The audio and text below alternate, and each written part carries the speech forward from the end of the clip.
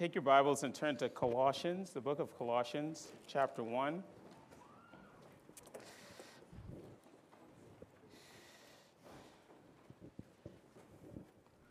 Book of Colossians, chapter 1, as we continue our series on the treasury of Christ. This week I was reminded of why I love the Word of God so much. And it's because every time I open the Word of God, there is nothing, no other book I've ever read that has exposed, diagnosed the condition of my heart, and then tell me how to address that condition. Now, there's some of you that have read thousands upon thousands of books. I don't think I'm up there yet, but I've read enough to know that no other book compares to the Word of God. It doesn't matter to the book that you read. It could be psychology, it could be whatever, and those are really good books. But there is no book that is ever written by anyone that can tell you exactly the condition of your heart and then provide the remedy for it. No other book does that. I was reminded of that afresh today. Beloved, we have been gifted by God in His infinite wisdom to provide a book that tells you and describes the condition of your heart like nothing else can. And so when you pick up the Bible and you read it, you are exposed. You're exposed. But the good news is you're not only exposed, but at the same time, this book tells you how you can remedy all that ails you. Now, the Bible isn't a manual for how to. There's sometimes you have to apply principles. But I hope you're reading this book on a regular basis. And I'm hoping that as you read it, you pray to the Holy Spirit to illumine those parts of your heart and mind that need addressing, and it will do that. Because there's no other book on the planet that does that. No book ever written that has done that. And I was reminded of that again afresh. Do you all mind just turning me down a little bit? For some reason, I seem a little bit louder than normal. I'd appreciate that so much. Thank you. All right, with that little preamble, let's go to Colossians chapter 1. We're going to read verses 3 through 14. Hear now the word of the Lord. We always thank God, the Father of our Lord Jesus Christ, when we pray for you, since we heard of your faith in Christ Jesus and of the love that you have for all the saints, because of the hope laid up for you in heaven. Of this you have heard before in the word of truth, the gospel, which has come to you, as indeed in the whole world it is bearing fruit and increasing, as it also does among you since the day you heard it and understood the grace of God in truth, just as you learned it from Epaphras, our beloved fellow servant. He is a faithful minister of Christ on your behalf and has made known to you your love in the Spirit. And so from the day we heard, we have not ceased to pray for you, asking that you may be filled with the knowledge of His will in all spiritual wisdom and understanding, so as to walk in a manner worthy of the Lord, fully pleasing to Him, bearing fruit in every good work and increasing in the knowledge of God, being strengthened with all power according to His glorious might, for all endurance and patience with joy, giving thanks to the Father who has qualified you to share in the inheritance of the saints in light. He has delivered us from the domain of darkness and transferred us to the kingdom of His beloved Son, in whom we have redemption, the forgiveness of sins. Well, all flesh is as grass, and the glory of man as the flower of grass. The grass withers and the flower fades, but the word of the Lord shall endure forever. And this is the word that will be taught unto you. Amen and amen. Well, let's go to our Lord in prayer. Father, we thank you so much for the power of your word. As was mentioned earlier, there's nothing like your word. There is nothing that does a more thorough job of addressing the full scope of our emotions, the full scope of our intentions, the full scope of our desires. There's nothing. It exposes those things plainly. But at the same time, by your grace, your word also gives us truth that we can live by, truth that brings life. And so I pray that today for all of us, that as the message of the gospel is proclaimed, it will bring life, and not just life, but life more abundantly. We pray and ask this in Jesus' name. Amen and amen. Well, we started a series on the book of Colossians on the preeminency of Christ, the fact that Christ is our greatest treasure. And if Christ is our greatest treasure, if he's the one that should be the treasure of our hearts, then all treasures flow from him. One of the things I made a point of saying is that the Christian gospel, when you look at the Christian gospel, what is the Christian gospel at its core? The Christian gospel at its core is a message about the preeminency of Christ in our life.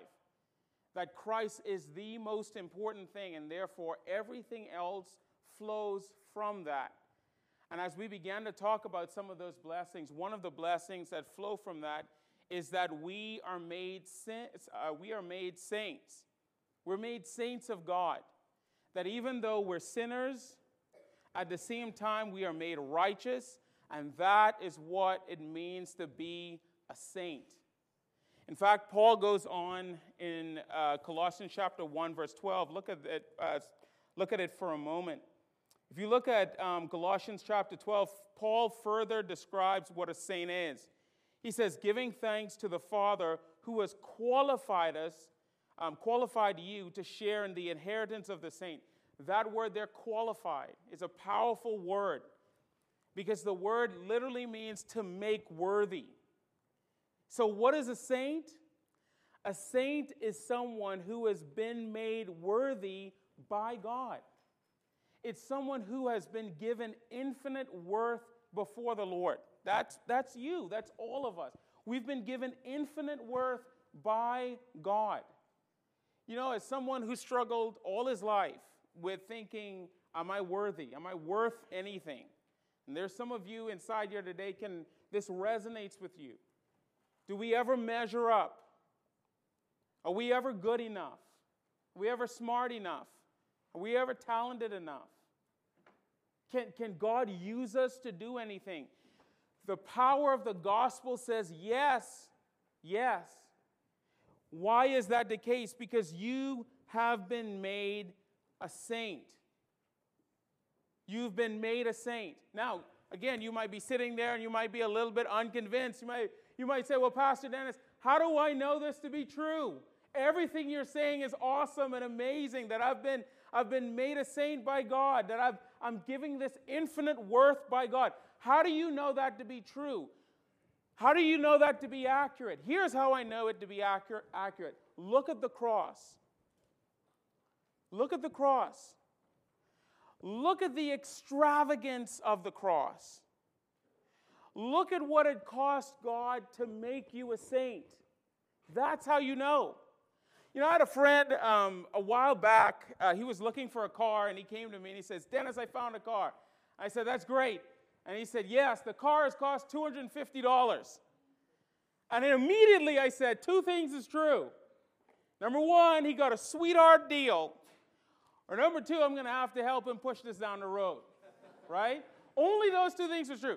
And just so I get rid of all the expense, he did not get a really good deal.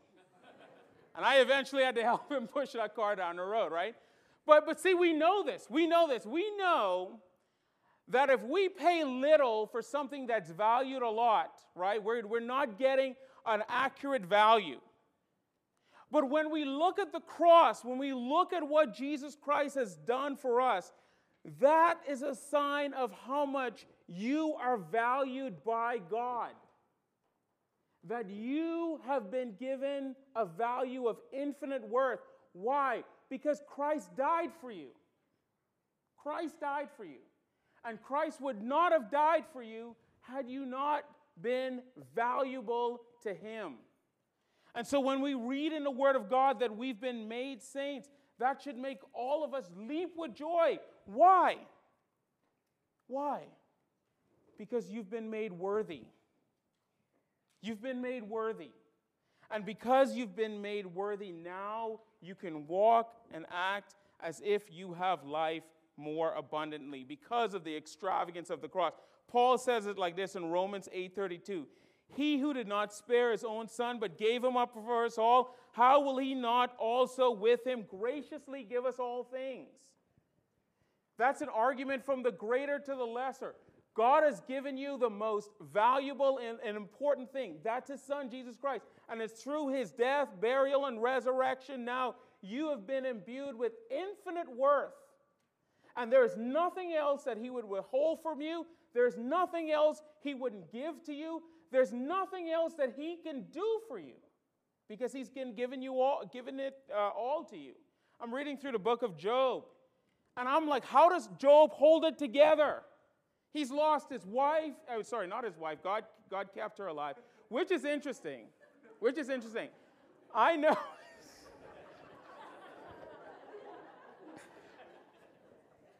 Freudian slip there. Which has always been interesting to me. This is a bit of an aside, but you know when the Bible talks about a husband and wife being one flesh? I think that's why Job's wife didn't get killed. Because remember when Satan was talking to God, God says, do everything, but don't harm him, right? And so God kept his wife alive, not to torture him extra, but because he was one flesh with his wife, God kept him alive. That's my interpretation of the text, and I think that's accurate. And that'll also keep me out of trouble. Point taken on that. But getting back to the text, right, which I've lost my mind now. I don't even know where I am. I got to look at my notes. I got to round this up soon. This is getting all sorts of problems. Where was I? Yes, the extravagance of the cross. The extravagance of the cross. Never forget that. I was reading the book of Job recently, and I kept asking myself, how does Job keep it together? How does Job keep it together? He's lost everything. He's lost his children. He's lost his property. He's lost all his goods. And yet in the midst of that, he remembers what God has done for him and his position with God. That's how he kept it together. He remembered who God made him. It's a powerful reality. So that's what we learned last week. Now, this week, we're going to look at the second treasure. And the second treasure is thanksgiving. Thanksgiving. Having a heart of thanksgiving. Now, if you're anything like me, I'm a classic person. I compartmentalize everything. Anyone like that? Anybody like that? I'm like that to a fault. I compartmentalize everything.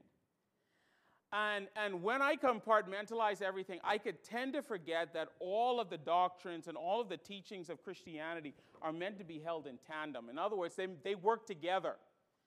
But the reason why I say this is, when you look at the book of Colossians, you notice that thanksgiving factors heavily into this. And I know it's not November, it's February. But I need you to realize that Thanksgiving is at the heart of what it means to be a Christian.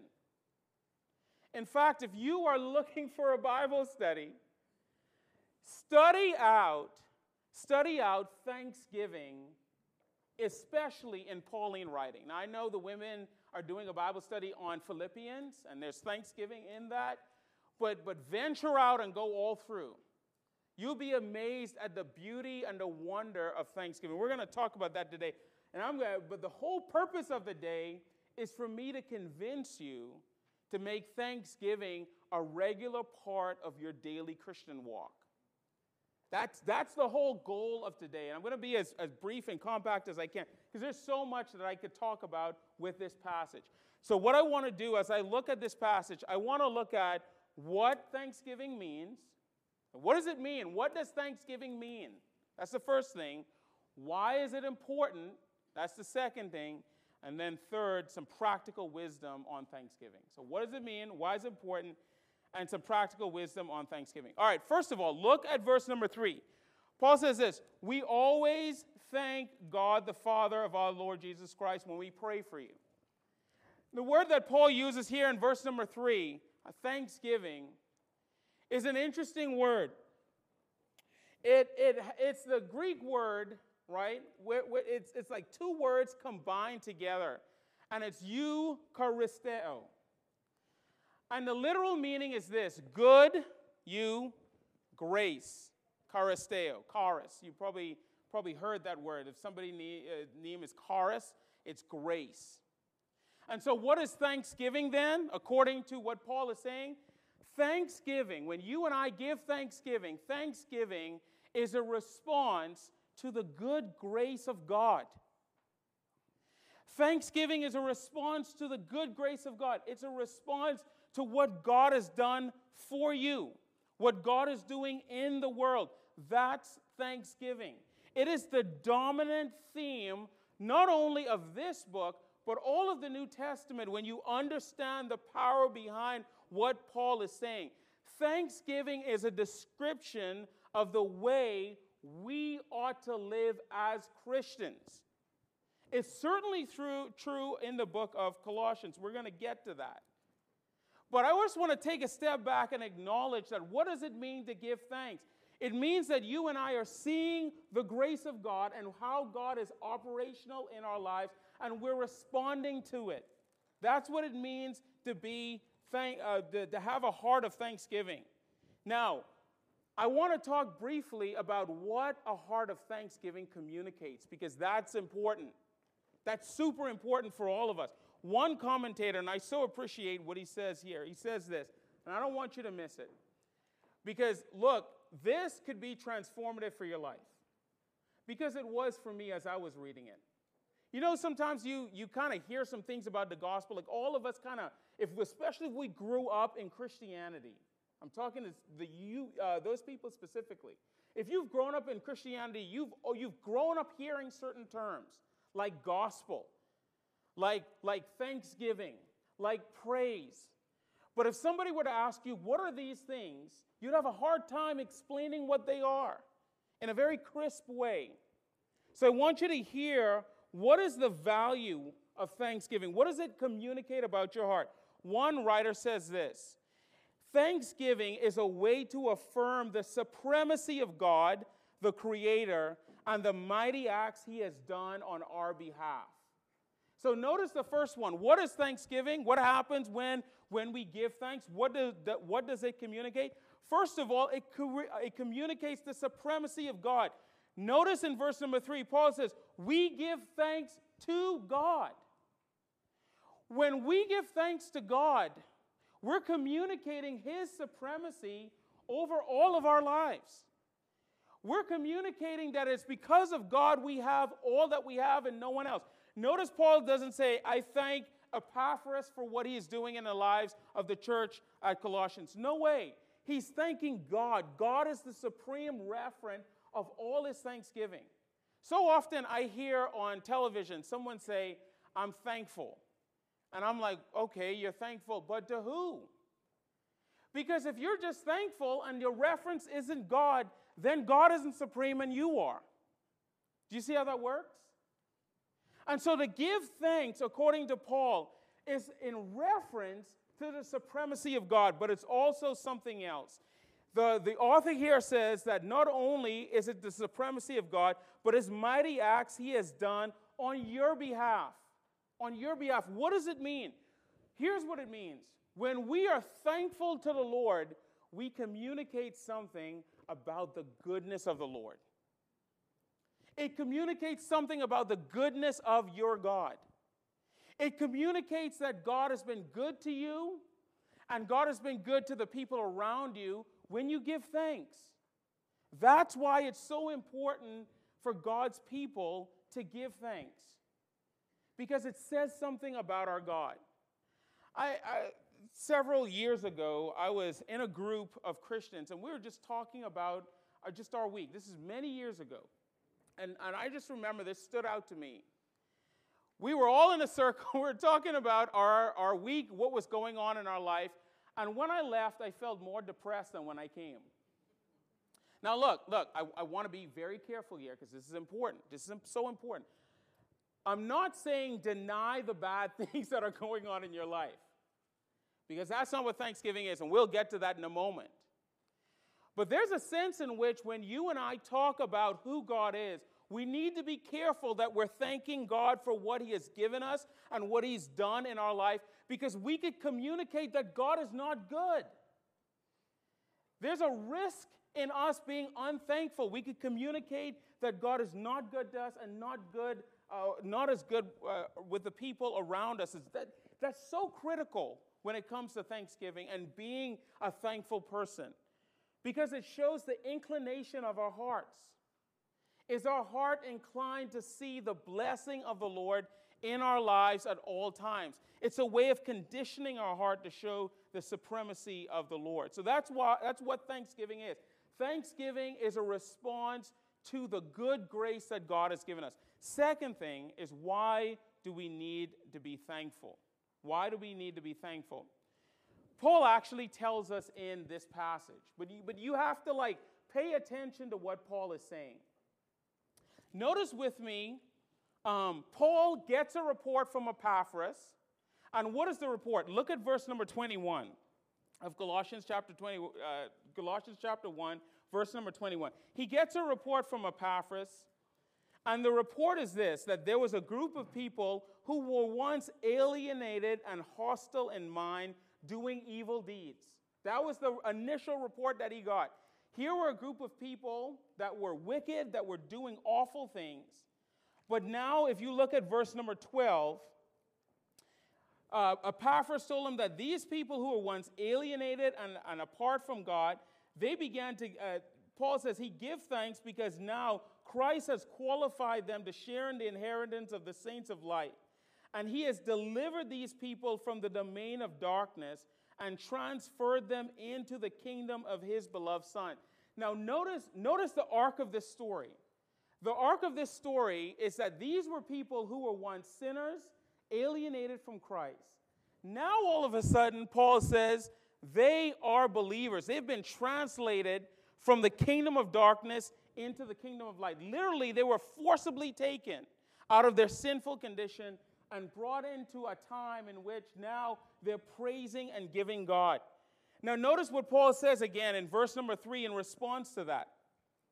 Paul says, I thank the Lord. Why? In verse number 4, since I've heard of your faith in Christ Jesus and the love that you have for all the saints, because of the hope laid up for you in heaven. Of this you have heard from in the word of truth, the gospel. So what does Paul say here? This is so important. Paul is saying this, look, I've heard about what God has done in your life, how you now have faith, how you now have hope, and how now you're loving people. And in response to that, what do? I give thanks. Paul right here is showing us how our hearts need to be trained to give thanks to the Lord. And that's needful for us. There's a song, Come Thou Fount of Every Blessing, written by Robert Robertson right around the 1900s. And there's this line in the text that I think is so powerful in understanding what Paul is doing here. It says, Come Thou Fount of Every Blessing, tune my heart to sing thy grace. Do you see what he says? Tune my heart to sing thy grace. What does thanksgiving do? Thanksgiving is a way of tuning our hearts to see the grace of God.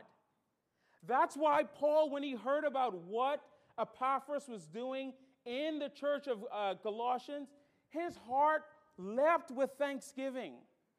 His heart exploded with thanksgiving. Why? Because his heart had been tuned to hear the grace of God and the power of God. Now, you might say, well, Pastor Dennis, that's great, but what does that have to do with us? Here's what that has to do with you. It is very dangerous to have a heart that has not been tuned to thanksgiving. It's very dangerous to have a heart that isn't constantly waiting and seeing the goodness and the grace of God. Let me give you a practical example. And this might sound a little silly, but it's true, right? I think many of you know I play disc golf. And I love playing disc golf. I don't play as much now, but I used to play disc golf. And I've only hit 2 people in my entire life. Only 2. And both of them were children. And both of them were in the head. It gets worse. And both of them were at a birthday party. Okay? And let me explain, because this is so important. This is so important. Where I played disc golf, when I lived in Pensacola, there was an open area where they would throw birthday parties all the time. And it was right next to the disc golf course. I don't know who designed this course. That's a bad idea, right?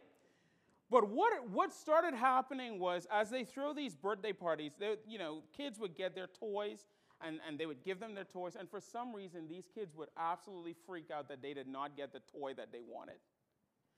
And on both occasions where I threw my disc and inadvertently hit these young children, and it was inadvertent, the kids absolutely freaked out because they didn't get the toy that they wanted. I mean, they started yelling and screaming and spitting at their parents, like, you're stupid, I didn't get what I want. And then they started running. And when they ran right into the path of where I was throwing my disc. And in the providence and mercy of God, I was used as this instrument for righteousness in these kids' heads. And look, you should have been, you ought to have been there, because even in telling the story, you wouldn't believe me. I have verifiable proof, unfortunately, that this happened, right? And in both times, I threw my disc, and just as they were running, and boom. And eventually, it became a joke. When we saw people having a party, they would say, hey, Dennis, get ready to throw your disc. A kid's freaking out, right? But why were those kids freaking out? Why did these kids get hit with my disc? Twice. Because those children failed to see the goodness of what the Lord had given them. Okay, yes, that's a simple example of 2 little kids getting hit by a disc, because they miss the goodness of the Lord, the goodness of their parents towards them. But this could actually have tremendous impact on our lives spiritually. In fact, in the book of Luke chapter 15, verse number 10, Jesus talks about the Pharisees. And in that story, he says that the Pharisees, right, when they saw the grace of God and the goodness of God within their community, they didn't acknowledge that. And instead, Jesus said to them that there's more joy in heaven over one sinner repenting than almost anything else. The Pharisees completely missed that, right? Why? Why did they miss that? Because their hearts were not tuned to see the grace of God. Look, Thanksgiving isn't just something we do in November. Thanksgiving isn't just something we do casually. It's a way of life where we see the goodness of the Lord in every area of our life. And when we miss that, we develop a heart of ingratitude. We end up being like those little children, yelling and screaming at God every time something happens when we don't get what we want. And then we end up running like wild people. And then some godly young man takes his disc and throws it and smacks us right in the head. As God's way of reminding all of us of the importance of being thankful. That's what Paul is doing here. Paul says, I thank God when I heard about what God is doing in your life. It's a response to grace. It's a powerful reminder and a wonderful response to grace. And also at the same time, it reveals the heart of God. When Jesus was speaking to the Pharisees, a lot of times we think Jesus had this adversarial relationship with the Pharisees. I mean, in some sense, yes, but you could see his yearning, the yearning in the text, where he's saying, don't you see? Don't you see what I'm doing Don't you see how prostitutes are coming to me, tax collectors are coming to me, sinners, people who were once sinful, alienated in their minds? Don't you see how they're all coming to me? Why can't you rejoice to that? And they're looking at him saying, we don't have hearts of thanksgiving. Christian, don't you see? Don't you take spiritual inventory to see the goodness of God in your life? Don't you ever stop and be reminded that God has blessed you with a wonderful spouse, or if he hasn't blessed you with a spouse, wonderful friends, wonderful family? Don't you pause and consider the goodness of the Lord? Or sometimes are we passionate children who just want what we want from the Lord? No. Paul is saying that this is the goodness of the Lord. Now, for the sake of time, I want to give you some practical wisdom about Thanksgiving. And I'll limit it to just two. Okay? So here's some practical wisdom for Thanksgiving. The first is this. Thanksgiving is completely compatible with where you are in life. You know, sometimes we think in order for us to truly give thanks to the Lord, everything has to be going okay in our life. No. How do you know this, Pastor Dennis? Look at Paul. Where's Paul here when he's writing this letter to the Colossians? He's in prison. He's in prison. And look, the prison that they have, that they didn't get 3 square meals a day. You didn't have cable and free health care and education. It's not how it works. Paul was in a deep prison, barely saw anybody, cold, tired, frustrated. And here he hears about what Epaphras is doing, and he gives thanks. 100% you can give thanks in any situation, regardless if you're happy or sad or frustrated or angry. Remember, it conditions your heart to see the goodness and the mercy of the Lord. That's what Thanksgiving does. It's not incompatible with being all of those things. And Jesus is the model of this. What did Jesus do right before he went to the cross? Anybody remember? Tell you what he did. He had a meal with his disciples, and they sang the Hallel songs. Praise. Thanksgiving. Right before he went to the cross. That's the power of Thanksgiving. That it transcends all of our deepest, darkest situations. And that it causes us to pause and say, God, you are good, you are merciful, and therefore I will thank you for it. One last thing. What does Thanksgiving do? This one, I phrased it in a negative. I want to be very clear here. Thanksgiving is not a form of escapism. You know, some people sometimes, they'll say, you know, I'm too blessed to be stressed. Now, I'm not making fun of those people. I'm just pointing out that sometimes people say that. But sometimes we can say that as if to deny that there's no problems in our lives. No. Thanksgiving isn't a form of escapism. We don't give thanks to avoid the hard things in the world. That's not what Thanksgiving is.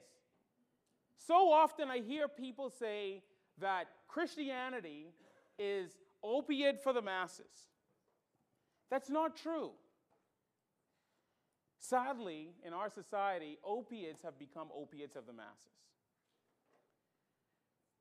And we grieve for that. But that's not Christianity. Christianity, and when we give thanks to God, that is the highest form of realism. Paul isn't denying where he is when he gives thanks. Paul isn't looking at the church of Colossae and saying, hey, all the struggle and strife that you're experiencing in the world now, it won't matter if you give thanks. That's not what he's saying. Thanksgiving at its heart is a form of realism because thanksgiving at its heart says, look at what God is doing. Look at how God is acting in our lives. Far from being an irrational move to give thanks, it is eminently rational and eminently biblical. Now, what's the big takeaway? Big takeaway is simply this: cultivate a heart of thanksgiving. I'll encourage you to do this. I've started doing this on a regular basis. Is for at least 1 month, commit to finding 3 things to be thankful for every day. And just write it down. And it could be the same thing every time, but commit to it. Because see, what Paul is doing here is he's shaping his heart and his mind to see the grace of God, and that's what all of us need to do. That's what all of us need to do. Let's go to our Lord in prayer. Father, we thank you. We thank you for the power of your grace. We thank you for the fact that you have given us this wonderful tool to remind us of your goodness and grace toward us, and that's thanksgiving. It shapes our hearts, it tunes our hearts, as the hymn writer says, to see your power. Lord, bless us. We're needy people. We love you. We want to serve you, but we need the power of your grace to help us to do so. Help us to remember the treasury of thanksgiving, and help us to apply that to our lives daily. In Jesus' name, amen.